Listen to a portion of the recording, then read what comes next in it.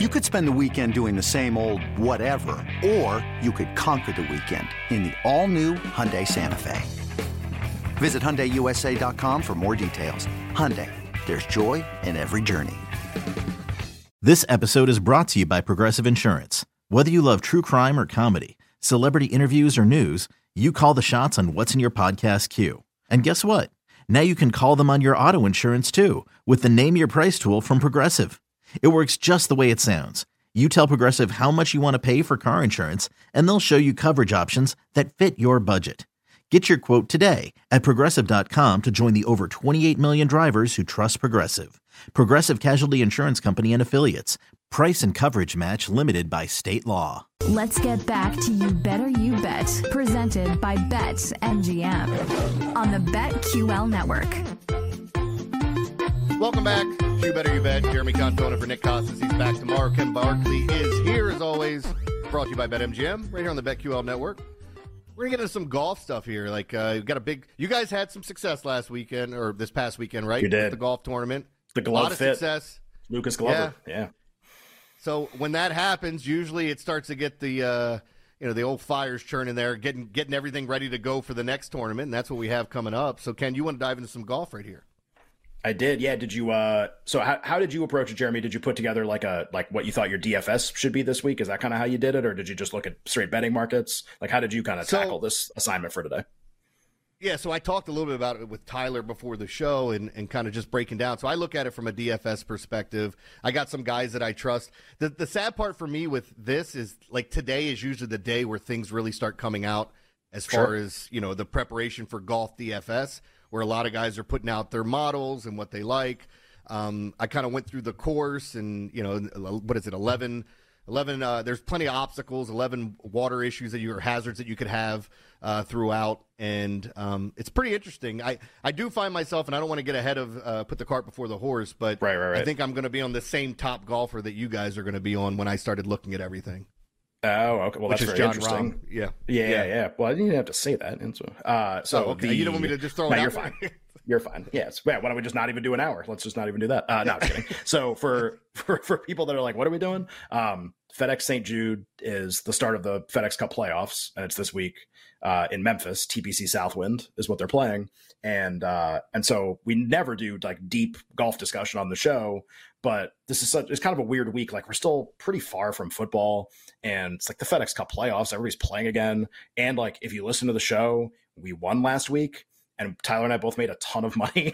So we're like kind of in on this. So I kind of want the show to reflect what we're actually interested in and what we're actually researching.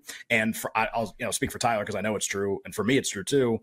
Kind of spent a lot of time looking at this tournament because we are up a lot and there's not a lot going on. And Tyler and I have actually had some success with the FedEx Cup playoffs. We both definitely had Zalatoris last year, who won this tournament, finally won a tournament.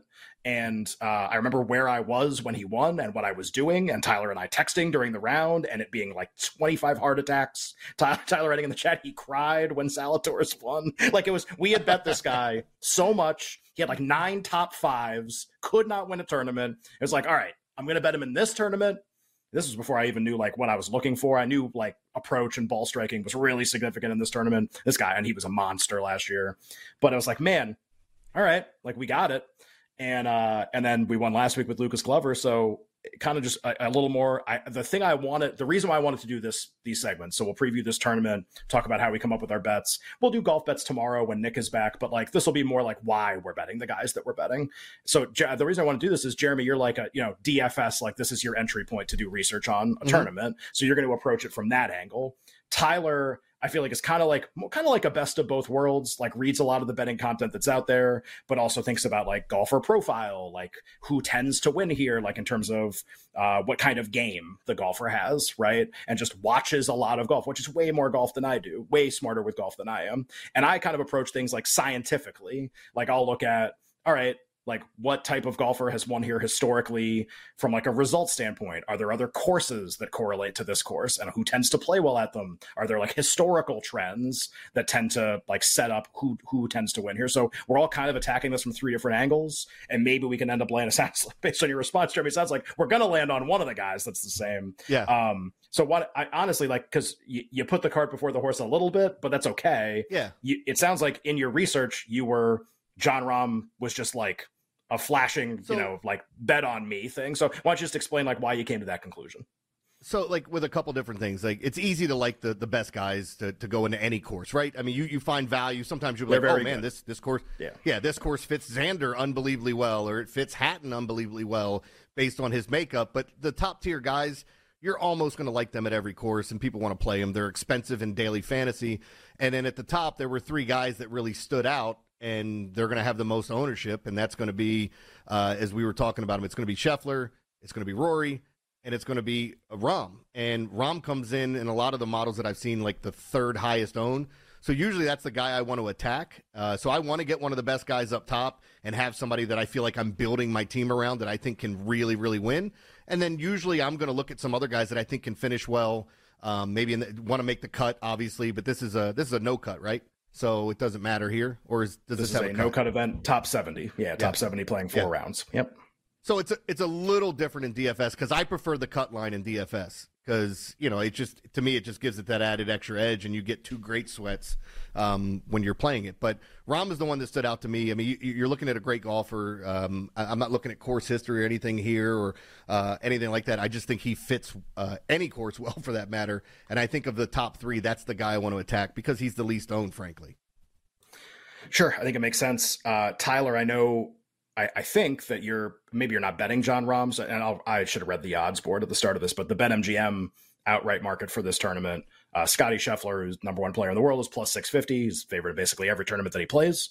John Rahm 9, Rory McIlroy 9, Cantlay 16, Xander Schauffele 18, Victor Hovland 20, Morikawa, who is going to be extremely popular this week, 25, who I don't like. Tyrrell Hatton 25, and we can keep going down the board. I think Ricky Fowler is one of the guys at 30, and there's obviously it's the top 70. So even as you get a little further down the board, you're going to find some guys, names that guys that have been played well. Wyndham Clark, I didn't read him. Obviously won a major this year. Brian Harmon's playing in this tournament. He won the Open. Like it's a loaded field. It's FedEx Cup playoffs. It's kind of fun. Tyler, did you land on Rahm as a guy that you liked? Do you favor one of the other top 3 guys? Maybe we start there.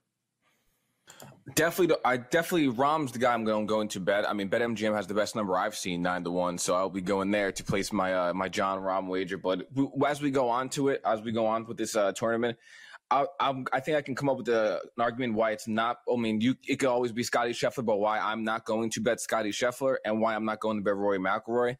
But as the top 3, anytime Rahm's like 3rd on the odds amongst the big 3 behind Scotty and Rory, like I always want that. That happened at the Masters where he won. It's happened a few times this year because, to be honest, Rahm hasn't really I think he's only played like 6-7 times since August, which was the Masters, his last win. So I feel like people have just since April. Right. Since April. Since a lot of people haven't. Yeah, right. Yeah, and that's a few months away. It's been a decent amount of time since old Rahm has played a lot of tournaments. So I feel like he's just kind of just like sneaking up on people. And like I said, anytime we get him 3rd behind those 2, I like it. So yeah, John Rahm's definitely. I'm going to place a bet on him. BetMGM has 9-1. I'll probably be going there to place that first, the old Rombo wager. Right. So I'll start by saying I totally agree. It is possible. I have not decided whether this will be true or not, but it could be true. It is a favorite. I think I may only bet John Rahm to win this tournament in the outright market. Of all the prices I looked at and all the golfers, I actually found myself disliking so many golfers more than I was expecting. And every way I approach the problem, John Rahm looks really valuable. So I'll start by giving like a really brief kind of historical trend overview of like what this tournament kind of is now and maybe what you should be looking for. Tyler can probably do a better job of like type of golfer game wise that you should be looking for. Maybe we'll come to some conclusions. I actually have a breakdown for that too.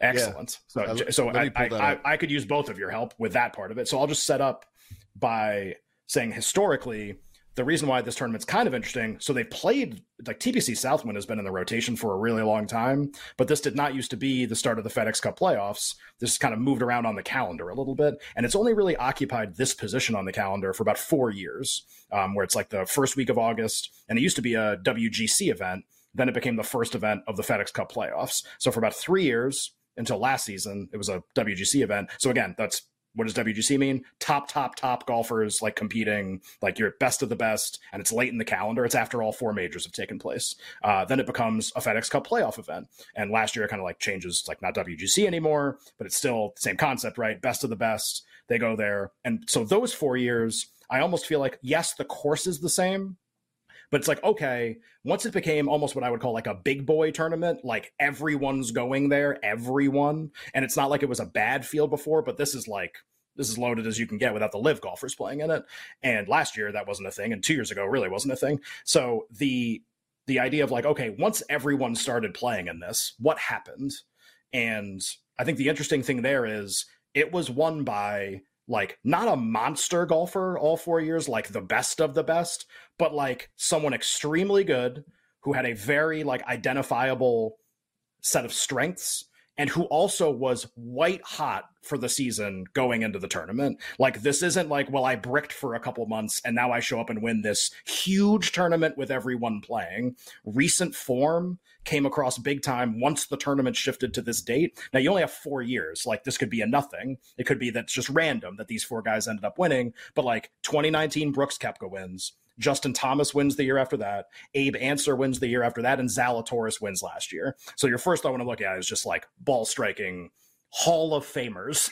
Like just, yeah. I mean, like acts like just approach from 160. Here are the guys that just actually knock it in the hole from there. Like here's what happens with those golfers when they're at their best, right?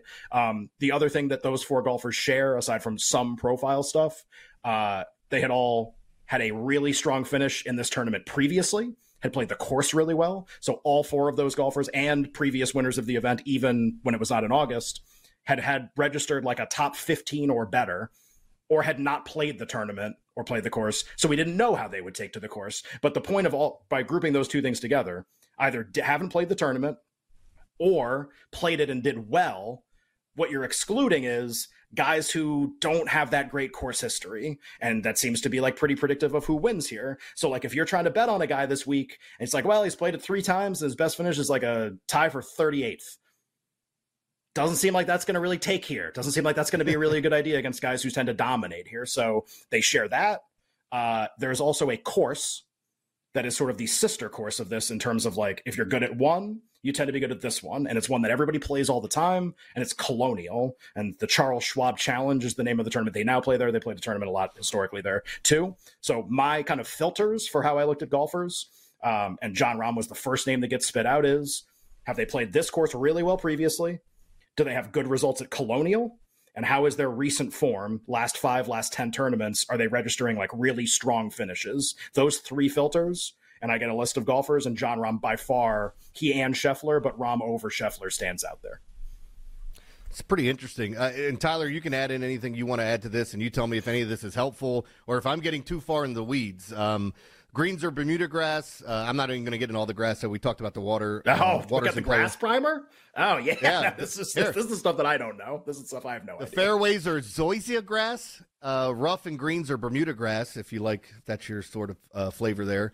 What to look for: strokes gained approach, total driving, bogey avoidance, greens in regulation, strokes gained putting.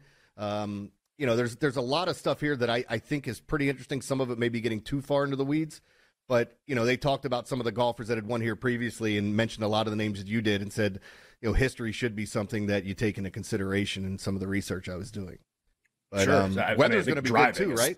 Something that you brought up too. And it's not that you have to be a monster off the tee, but like, this is not last week.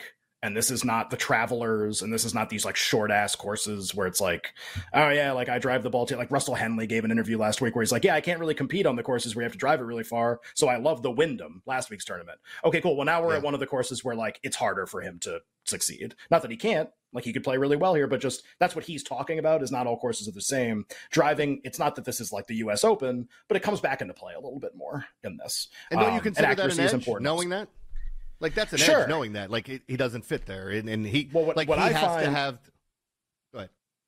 I was just going to say, what I find, what I like more is the last week tournaments, because, like, you tend to find the bigger prices because it brings everybody into play, right? If you don't have to drive the ball far to win, then, like, the Wyndham is an awesome tournament to bet because, like, quote unquote, like bad golfers, like guys who don't drive the ball far, guys who, like, don't have distance so they don't score as much, they can score on that course and their prices are going to be really big. And just look at the leaderboard from last week. This one, I almost feel like in the way I do my analysis, like, now I'm back to, okay, like, it seems like you have to be really awesome to win this tournament. The way it's set up historically, the last few years, the type of golfer who wins, their recent form coming into this tournament, like, all of it points to, like, doesn't have to be the best golfer, but man, like, a really short list of people who qualify using those historical trends, best of the best type guys, at least in terms of, I know people won't think Abe Answer is that, but in terms of how they were playing coming into the tournament, Abe Answer was that. Like, that's what that was. So I know, like, obviously not exactly the same as Brooks Koepka, like a multiple time major winner, but it's like reverse philosophy from last week for me. Like, the field is way better. The course demands more. Like, I'm back at the top again. Yeah, I think there's a lot of great stuff here.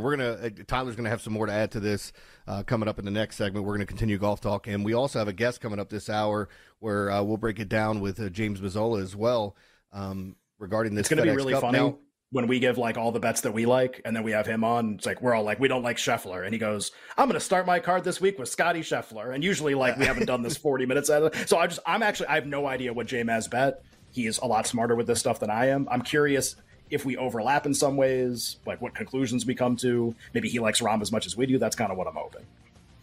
Good stuff. All right, we're going to break that down. That's coming up at 4:45. But up next, we'll talk more about this course, the players we like. Maybe we'll talk about some of the long shots as well. That'll come up next here on You Better You Bet. It's all brought to you by BetMGM on the BetQL Network. Jeremy Kahn, Ken Barkley. I'm filling in for Nick Costas, but we'll talk more golf when we come back right after this.